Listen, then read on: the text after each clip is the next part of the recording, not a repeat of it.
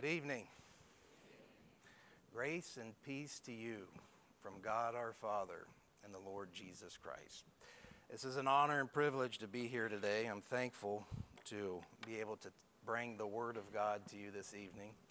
I want to thank my elders and my leaders here at this church for giving me the opportunity to proclaim and exposit the Scriptures to you this morning. If you have a copy of God's Word, go ahead and turn to Matthew chapter 6. Matthew chapter 6. And as you're turning there,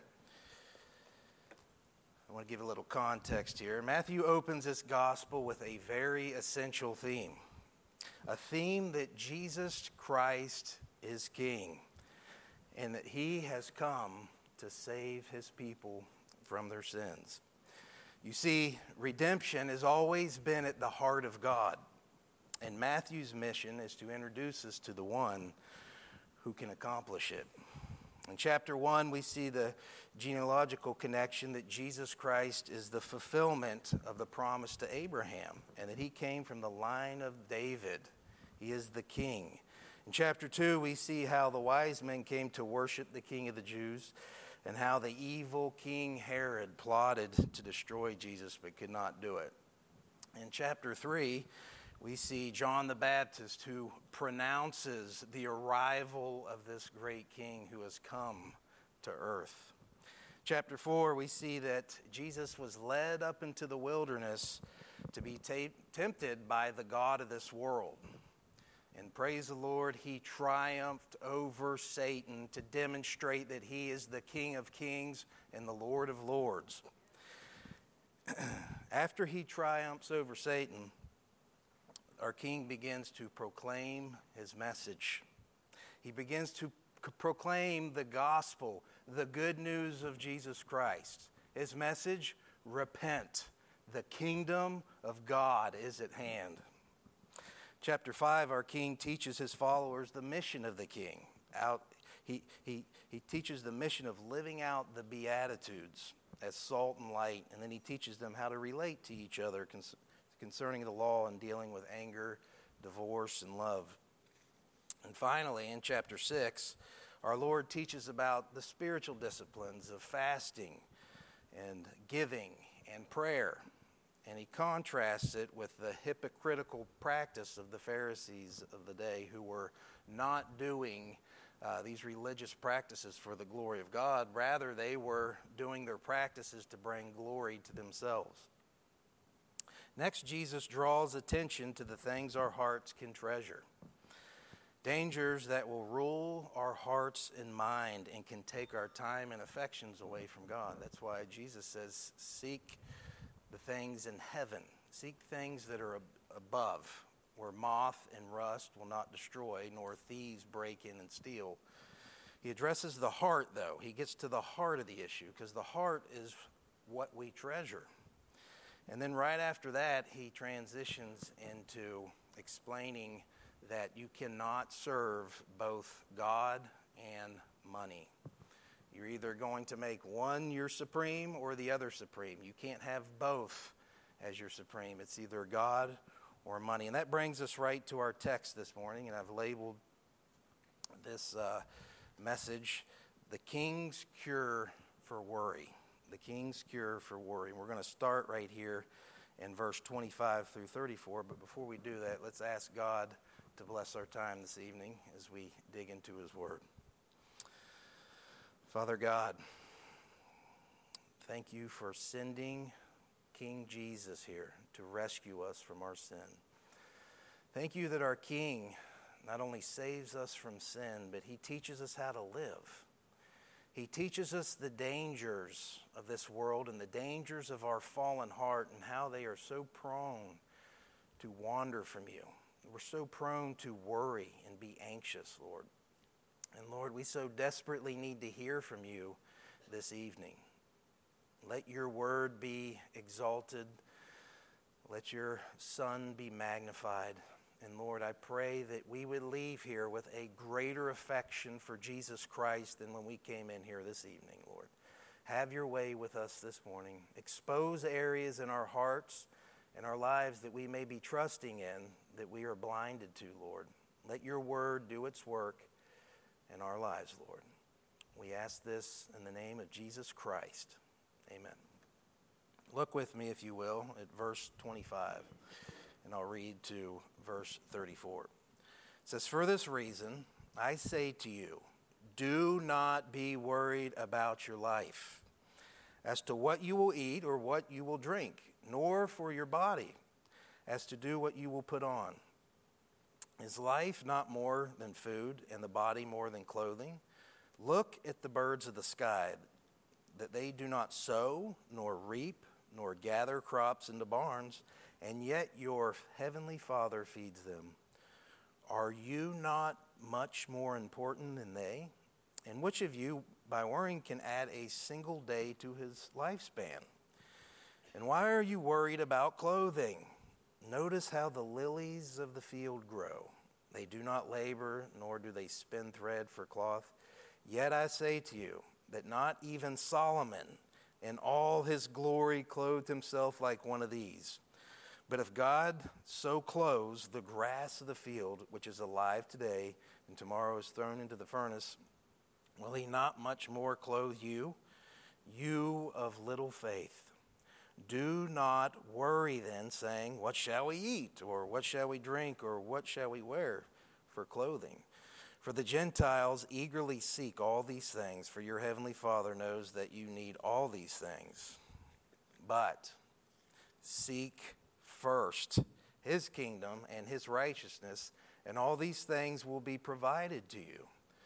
So do not worry about tomorrow, for tomorrow will worry about itself. Each day has enough trouble of its own." In this passage, our Lord brings attention to a very important matter, a matter which affects our personal lives and our personal relationships. It's so serious that our Lord mentions it approximately 5 times in these 9 verses. You see, Jesus knows what the potential dangers are for us, and he warns his children of these dangers. And he reiterates this command frequently through this passage because he knows the lives and the ministry of his children will be ineffective if they are overwhelmed with worry. The English word for worry comes from a German root which means to slay, kill, injure by biting and shaking the throat. It literally means to choke out someone. That's precisely what it does. It will strangle the life right out of you. It is a consuming concern of doubt that completely denies trust in God. Calvin said, "For what can be more awfully tormenting than to be constantly racked with doubt and anxiety?" The answer to that is nothing. When worry begins to set in, it's like a wound that becomes severely infected, and that infection begins to spread like gangrene in your mind and your heart until it is completely eroded or incapacitated any trust or faith that you have in the sovereign God. It's like a cancer that will consume you from the inside out. It's dangerous, and if left unchecked, it will be absolutely deadly to you. Jesus makes it crystal clear to forsake worry. Now, it's essential to differentiate between being concerned about something versus worrying about something. There's a fine line in the balance, though. Having a healthy concern about your daily responsibilities is good. It shows that you are thinking about the priorities that God has entrusted you with.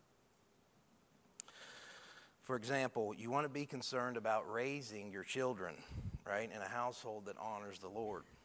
As a Christian, we should have the conviction to follow that biblical mandate. You don't want to be negligent in this area of your life because your children need to see the gospel of Jesus Christ demonstrated from your life to them.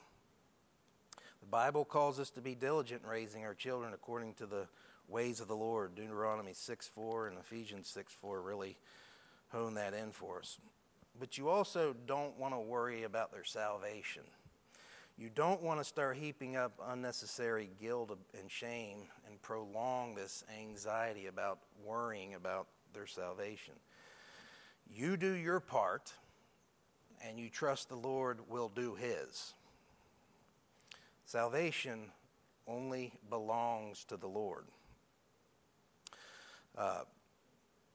Paul says in 1 Corinthians 3:6, I planted, Apollos watered, but it was God that gave the increase.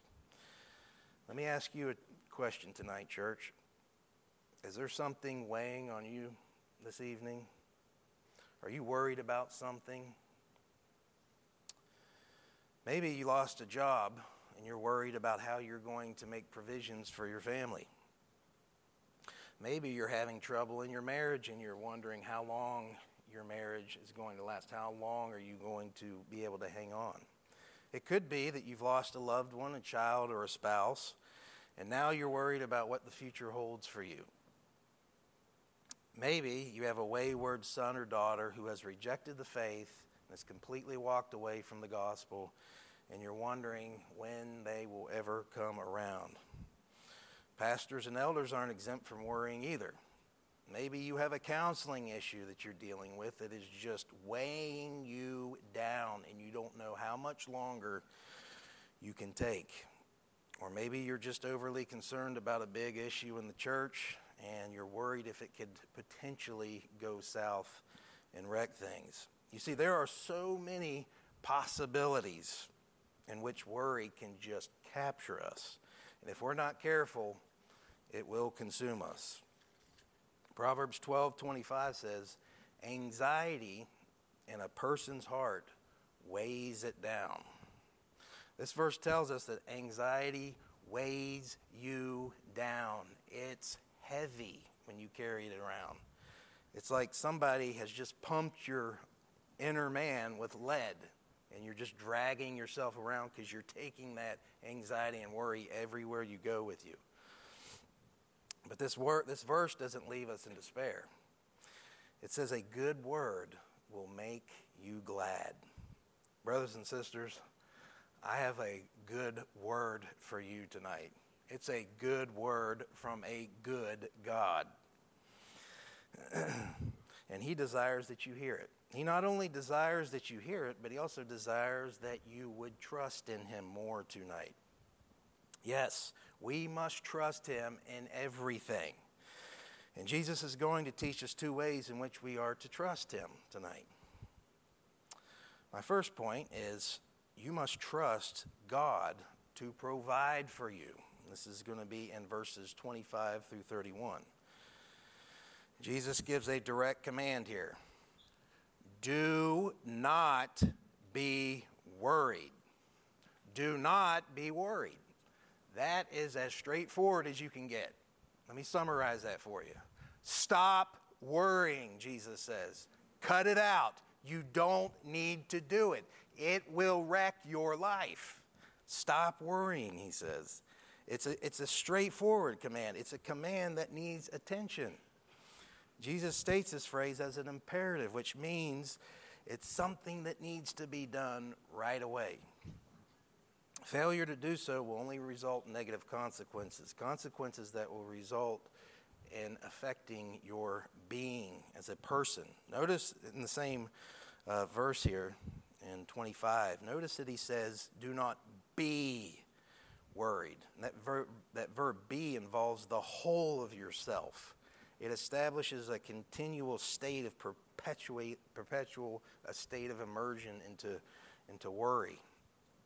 When you are worried or stricken with fear, it involves not only a part of you or even a quarter of you. It is the whole of you. It is an all-consuming anxiety that engulfs you. Also notice the object of your worry. Jesus states it's your life. Your life. We worry about the things that surround our lives, don't we? You just give us a minute, we'll think of a way to worry about something. It doesn't take long for that to happen. But Jesus will get specific about what the crowd is worrying about. But you can apply worry to anything, okay? It's not going to be just these things that his followers are worrying about, but you can apply it anywhere in your life. Look, we only have so much time.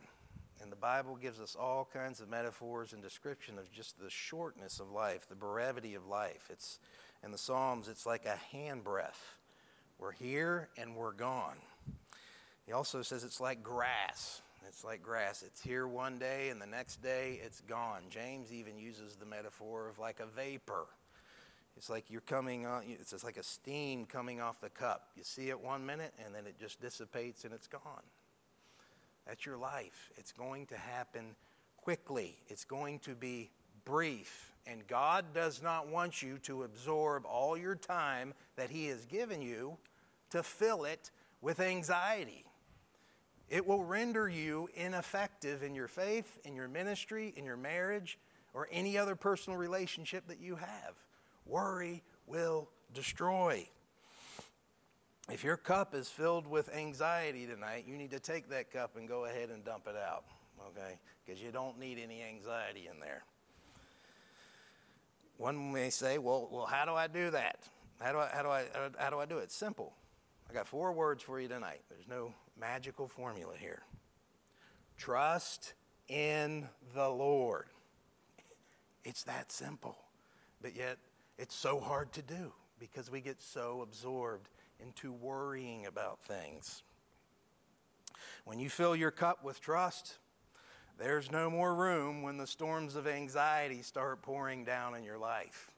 You're filled up because you trust and you know God. You know God is going to keep His word. You know God is going to do what He says. We need to trust Him.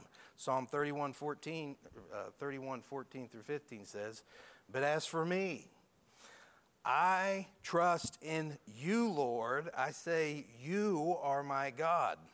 My times are in your hand. Rescue me from the hand of my enemies and from those who persecute me." If anyone had the right to be worried, it was King David. David had all sorts of enemies surrounding him at any moment. His life was constantly being threatened. His life was constantly on the line. There was all kinds of fire-breathing pagan Gentiles ready to cut his head off. So if somebody had anxiety, it could have been this man right here. But David made a choice. He made a choice that he was going to trust in the Lord. Brothers, sisters, we need to make that choice today that we are going to trust in the Lord. If you worry, you're choosing to reject what God has promised you. You see, God is trustworthy. Amen? Come on. Okay. He's got a very long record of being trustworthy, doesn't He? He keeps His promises. He does not lie. Everything He does comes to pass. That's someone you can put your trust in. Amen? Jesus is going to draw out 3 primary resources for us here tonight. The people of His day were what the people of His day were worried about. They were worried about food, drink, and clothing. What am I going to eat? What am I going to drink? What am I going to wear? These are things we think of every day, right? Whether you realize it or not. Every morning you wake up, you usually go into the kitchen and probably feed this flesh, right? You go in there to sustain yourself. You eat and drink and wear clothes every single day. And we don't understand this. Maybe we're not conscious that we think about these things, but the more time that goes by and we don't have one of these necessities, oh boy, we'll start thinking about it real quick, won't we? If you miss a meal or you miss a couple meals, your belly's going to be shaking its fist at you really quickly, telling you to put something in there. Believe me, if you don't believe me, just go ahead and try it. I guarantee you, you're going to be aware of these necessities that you can potentially be worried about. But God does not want us to worry about what we are going to need for survival. He wants us to have a dependence on Him. He wants us to trust Him. He will do whatever He says He's going to do. I love this visible illustration that Jesus gives us to stop worrying. That brings me to my point A. Trust God by observing the bird kingdom. He says, look at the birds. I could just picture Jesus. His theology is just absolutely amazing, okay? He's out here preaching away, and as he's probably teaching his Sermon on the Mount, here comes a big flock of birds, and he points at them. He says, you see those birds right there flying over my head? They don't sow, they don't reap, and they don't gather. And you know what? They also are not anxious about anything. They don't worry. In other words, what Jesus is saying, those birds that you see up there, they don't plant gardens, they don't harvest food, and they don't keep their food in a facility. Okay? Birds don't have grocery stores, they don't have supermarkets or pantries, and God still provides for them. The birds by instinct trust that the one who created them will also be able to provide a meal for them.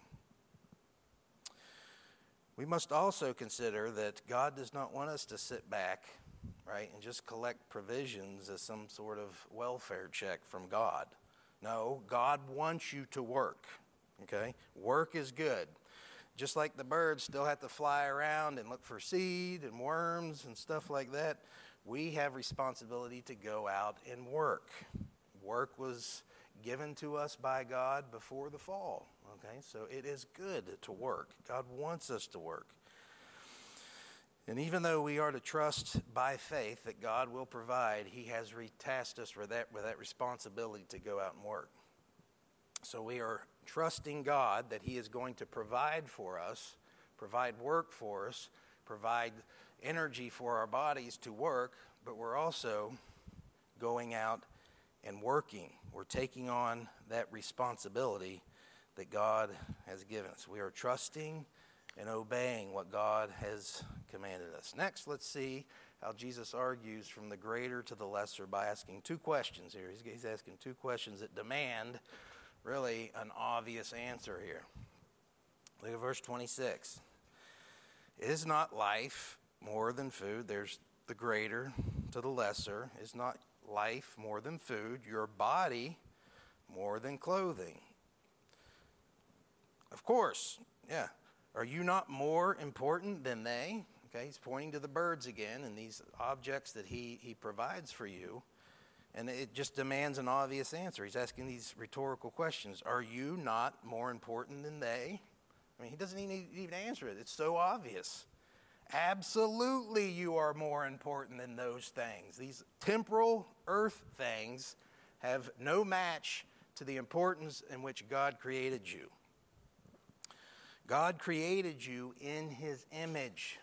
Genesis 1:26 tells us that. We are made in his image and likeness. And in verse 27, he also explains that he is also our heavenly Father.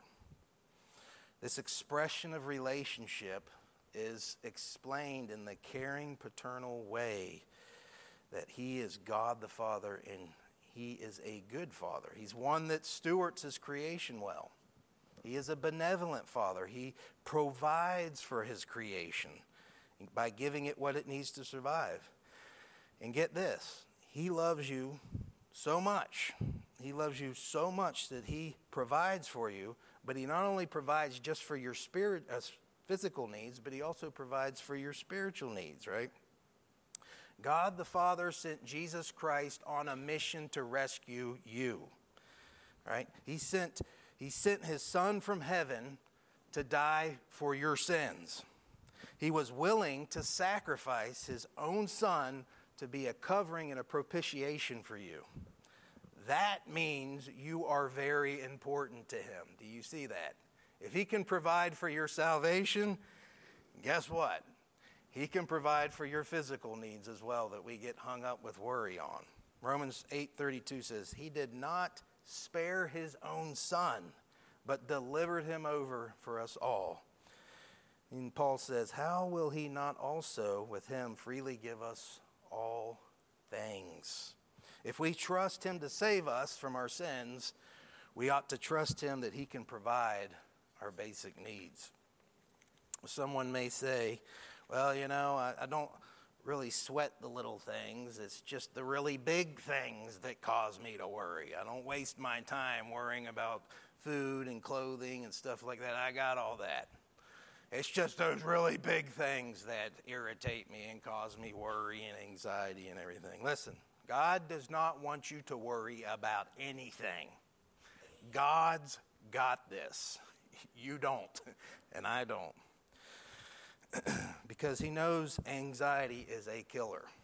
And it is a sin because it takes the trust out of the picture and it inserts doubt and fear into there. Look at verse 27. Jesus points out the fruitlessness of consuming your time with worry. Look down there with me at 27. He says, and who of you, by being worried, can add a single hour to his life? Theologians have kind of debated over what that little phrase means. Add a single hour to his life. The NASB translate it, but some translations say add stature to himself. But either way, if you're adding to the length of your life or adding to your stature of life, worry does neither of those things. If anything, it takes away from your life. It kills you. Worrying will destroy you. It will only shorten your life. WebMD is a trusted website that lists all kinds of medical conditions and medicines. I'm sure if you had some sort of rash or some sort of sickness, you probably Googled it and WebMD popped up and told you something about what you had.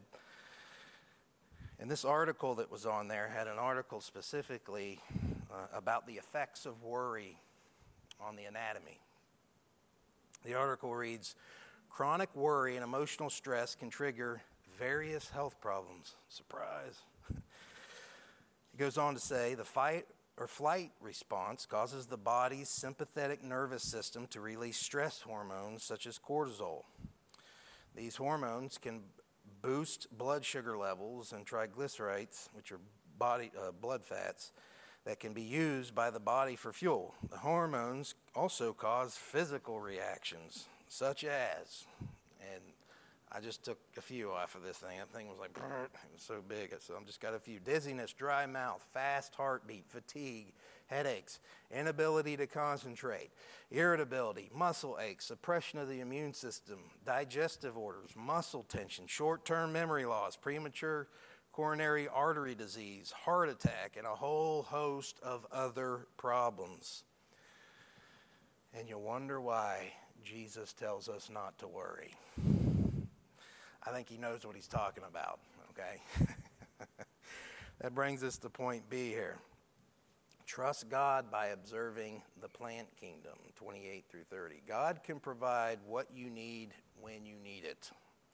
There is a reason his name is Jehovah Jireh, because he is known as a provider, and especially for his children. Oftentimes people get confused with things they need versus things they want. Our culture is inundated with keeping up with the latest fads and styles. And the world's decree is that you got to look a certain way and you got to dress a certain way to be accepted, to fit in. It communicates to our generation that your dress is who you are. It's always concerned about the exterior, never the interior. But God does not want us to worry about our clothes, nor does he want us to worry about the stuff we need. Look how Jesus draws the hearer's attention to observe the scene around him. When Jesus ascended the mountain to start preaching his Sermon on the Mount, he did not just climb up a dirt hill. I thought that for the longest time, that Jesus was over there in Israel and, he was just plotting out a place to go and he just climbed this big mud hill and started preaching. That wasn't the case at all. No, it wasn't. He ascended this mountain and it was an absolutely stunning scene that surrounded him. It was a perfect illustration for his message. The fields around him were peppered with beautiful flowers in the valleys and the hillsides. Some of the flowers represented were crown imperials, golden amaryllis, and scarlet and white anemones. These were kind of like lily type of flowers, flowers that possessed vibrant life and vibrant color. Notice in the text what he says about this character named Solomon here. He says, "And you who are worried about clothing, observe," it's verse 28, "observe how the lilies of the field grow. They do not toil, nor do they spin. Yet I say to you that not even Solomon in all his glory clothed himself like one of these." This was a man, Solomon, whom God blessed with the most profound wisdom that's ever been known on this planet. He not only gave him wisdom, but he had riches untold. He was the richest man on the planet at that time. He was at Forbes #1, and there wasn't even a close second. Okay? But what Jesus is pointing out here is the robes that Solomon owned, which would have had the most brilliant dyed robes to demonstrate his royalty and his prestige. And the material he possessed was, bar none, some of the greatest materials that he used for his robes. He said those things that he had, they couldn't even match the beauty of these lilies over here that you're seeing. And remember, his listeners were worrying about their clothes. You see, these people did not have an entire wardrobe to choose from. They didn't have, like everybody in Ormond Beach has, a walk-in closet where you can just go in and look for what you want to wear. Most of them had what was on their back. And they were worried about what their next outfit was going to be, because more than likely what they were carrying on their back was probably dirty. And so that was on their mind and heart. What am I going to wear? But God brings comfort to them by pointing out two truths in these verses. Look at what he says about these flowers again, or these lilies. He says, "The flowers do not labor or spin for cloth," which is basically descriptors of how you would make clothes. These flowers are inanimate objects. They have no will. They can't move. They merely exist off the sovereign hand of God. The flowers can't even care for themselves. They can't paint themselves, and they can't weave their own design. And Jesus is teaching us that God, the Father, provides all this for these flowers. He provides every one of the lily's needs. Next, he points to the shortness of the span of the grass, which would appear in that same verse, where this grass would just kind of appear in the morning, and it would die off by night or the next day. And Jesus says, how much more will God provide for you? He provides for just a bunch of grass. If God's going to provide for this grass that has a very short lifespan, that's just part of an inanimate creation, how much more is he going to provide for his children? That's why he says, look, just look around you. Open your eyes up and you will see what God is doing. And worry doesn't do that for us. Worry pulls blinders over your eyes and you get self-absorbed with what you don't have, and your mind is just all over the place.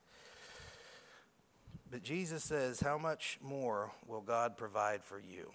He provides for this grass that's one day here and one day gone. Hey, he's got you. Don't worry.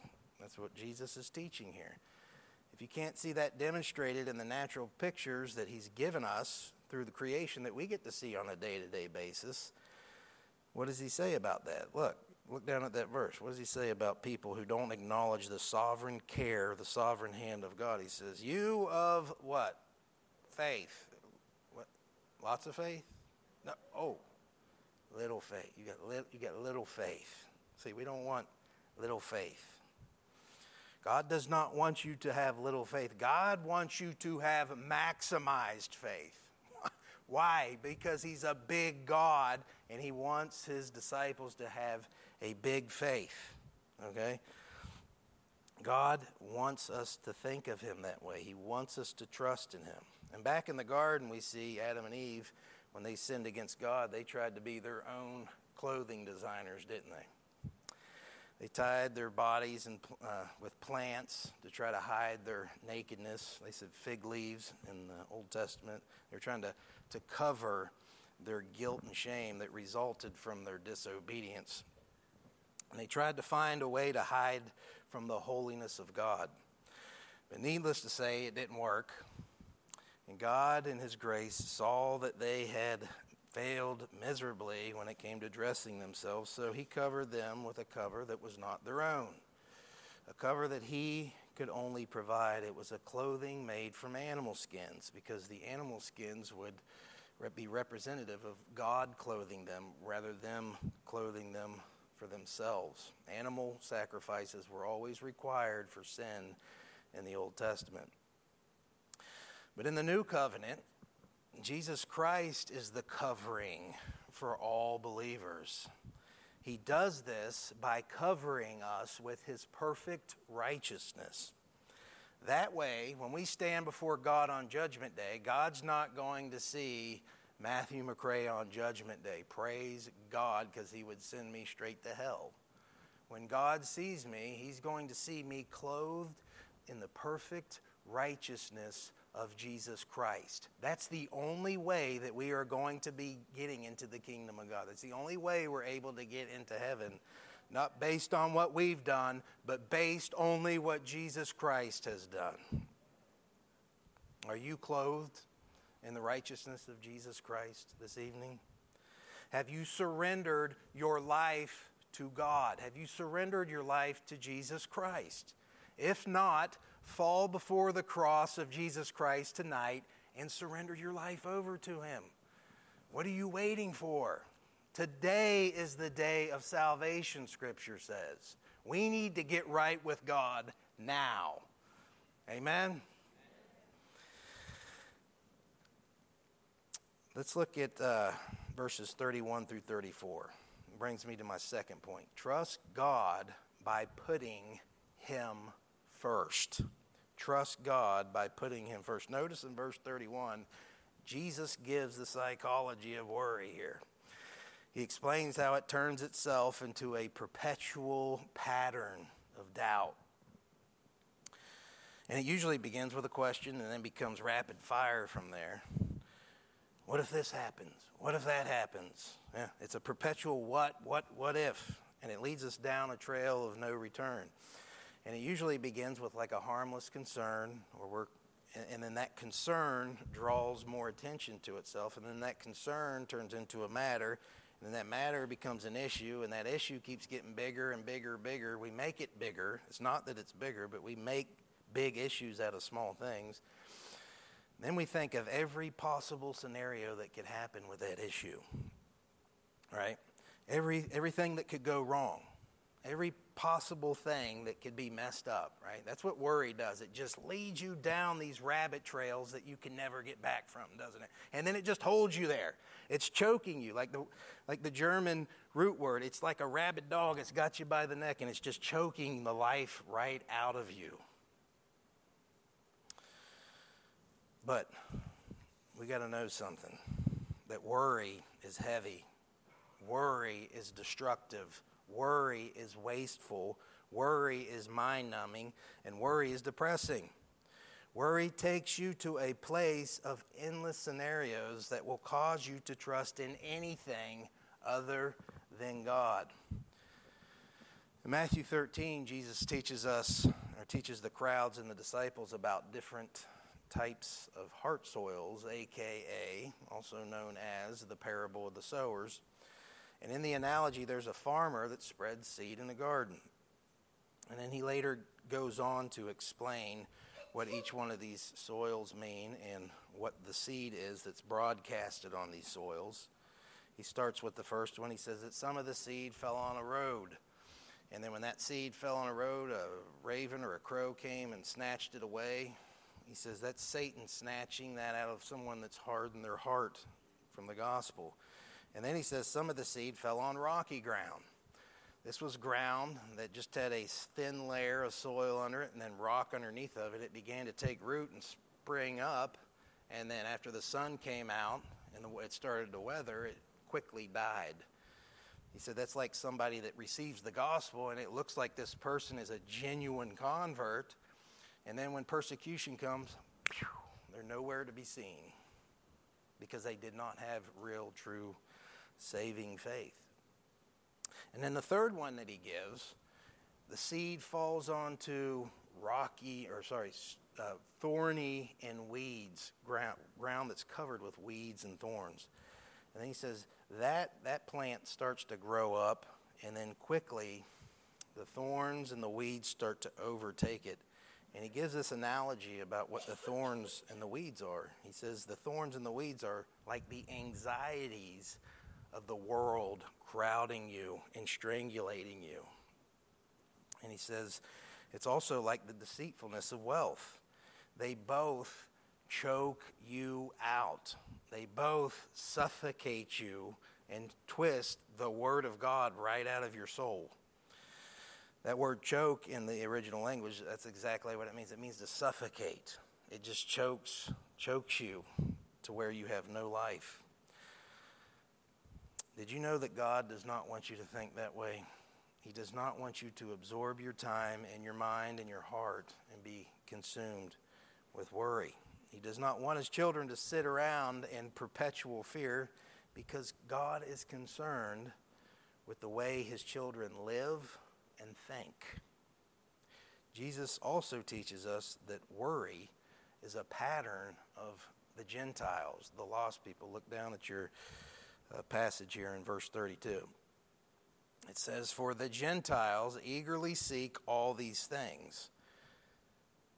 This is what the Gentiles do. People who have no hope, people who have no peace, look to things for satisfaction. They're looking for food, clothing, water, all these things to bring them fulfillment. That's not the way God designed us. God designed us to worship him and him alone. We are to find our worth, our value, our satisfaction in God alone, through the Lord Jesus Christ. In verse 34, we see another problem that brings about worry: being overly concerned about the future. People can get all wrapped up in what will happen in the future. Let's read that. He says, "So do not worry." There's that do not worry again, that command. Do not worry about what? About tomorrow.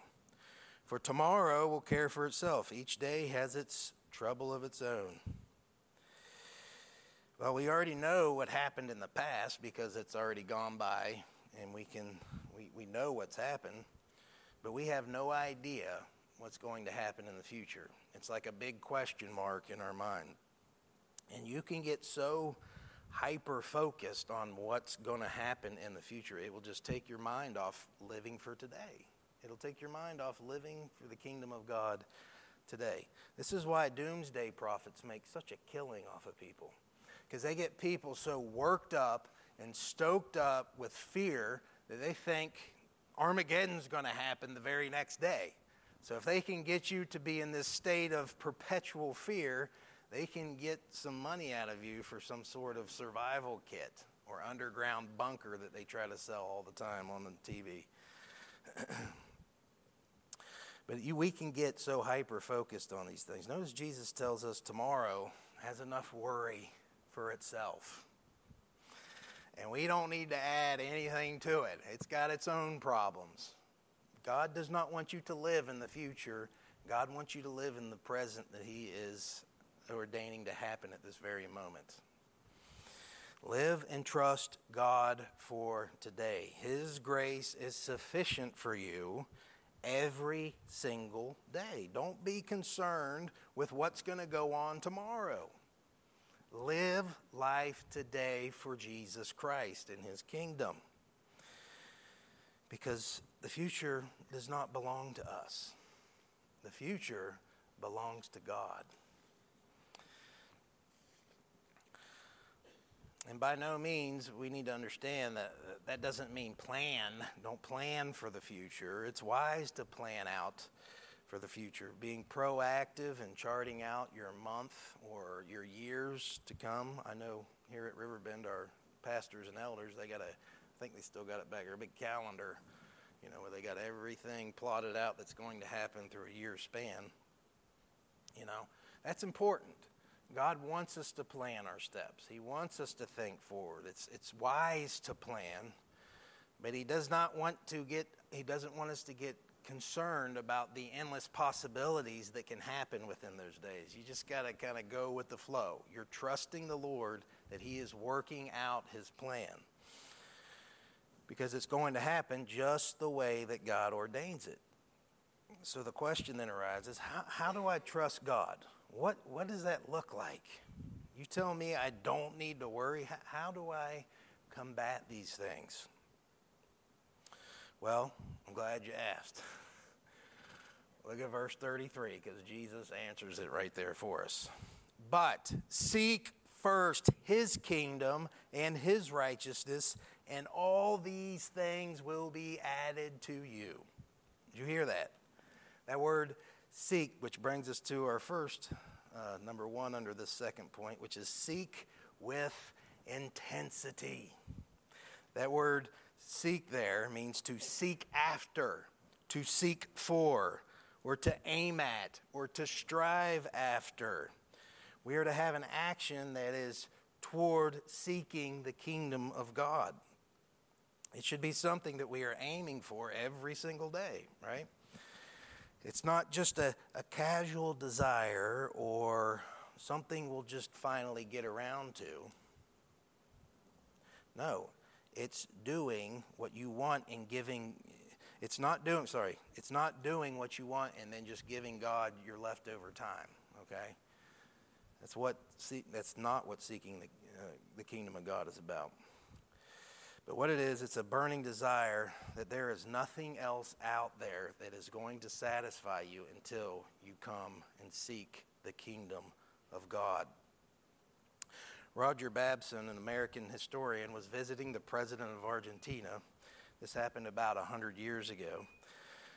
And he asked a question to the president, or the president asked a question to this historian. He said, "You're a student of history with unlimited resources, and I have a question for you." He said, "Will you please tell me why South America, with all its unlimited resources, and that it has been, in the fact that it's been settled before North America, and why is it that South America has progressed not as far as North America has progressed? It's way behind in its civilization. It's way behind in its material prosperity. Why is that?" And the historian kind of turned the question around. He said, "Mr. President, you evidently have studied this question. I would like to know your answer to that."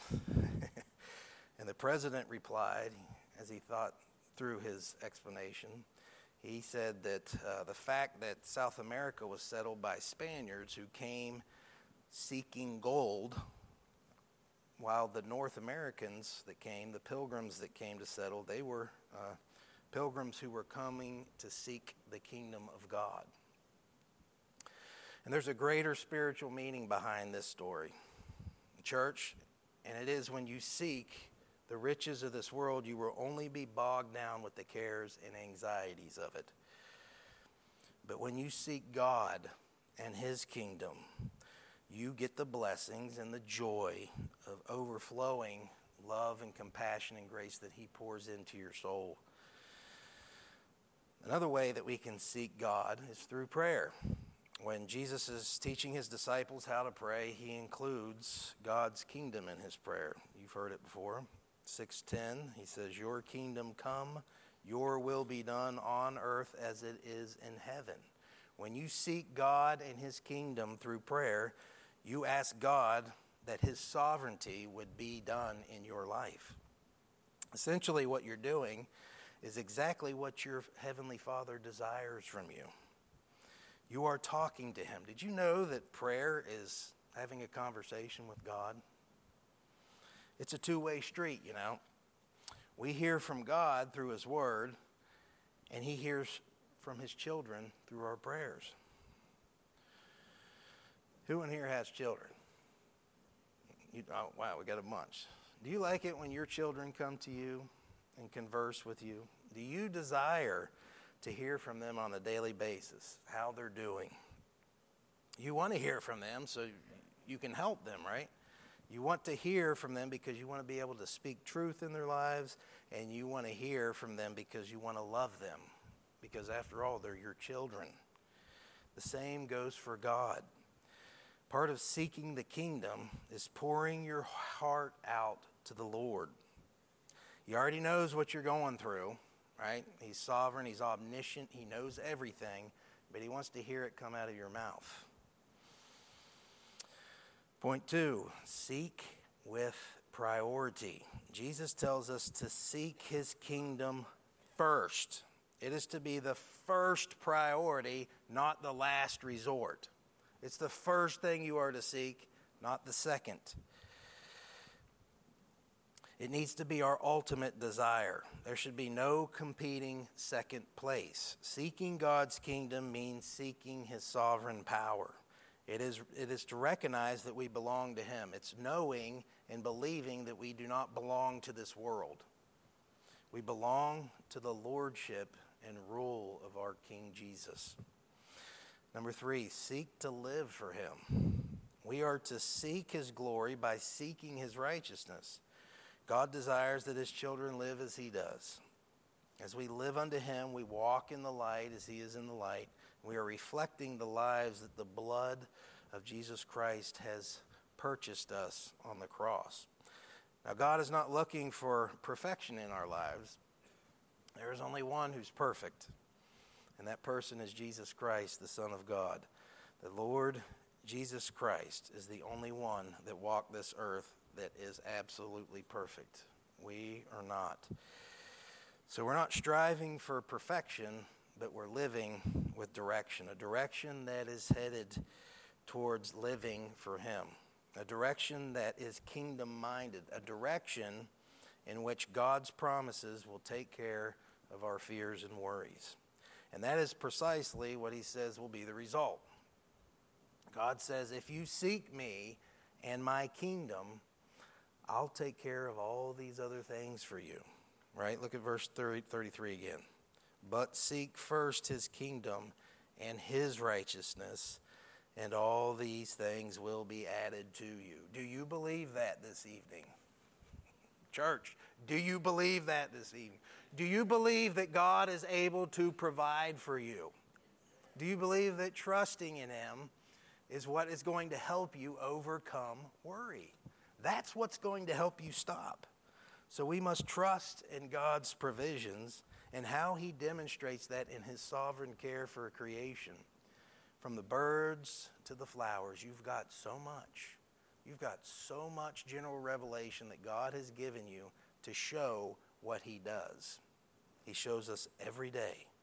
And we must trust God by putting his kingdom first every day. Amen. All right, let's pray and we'll finish up.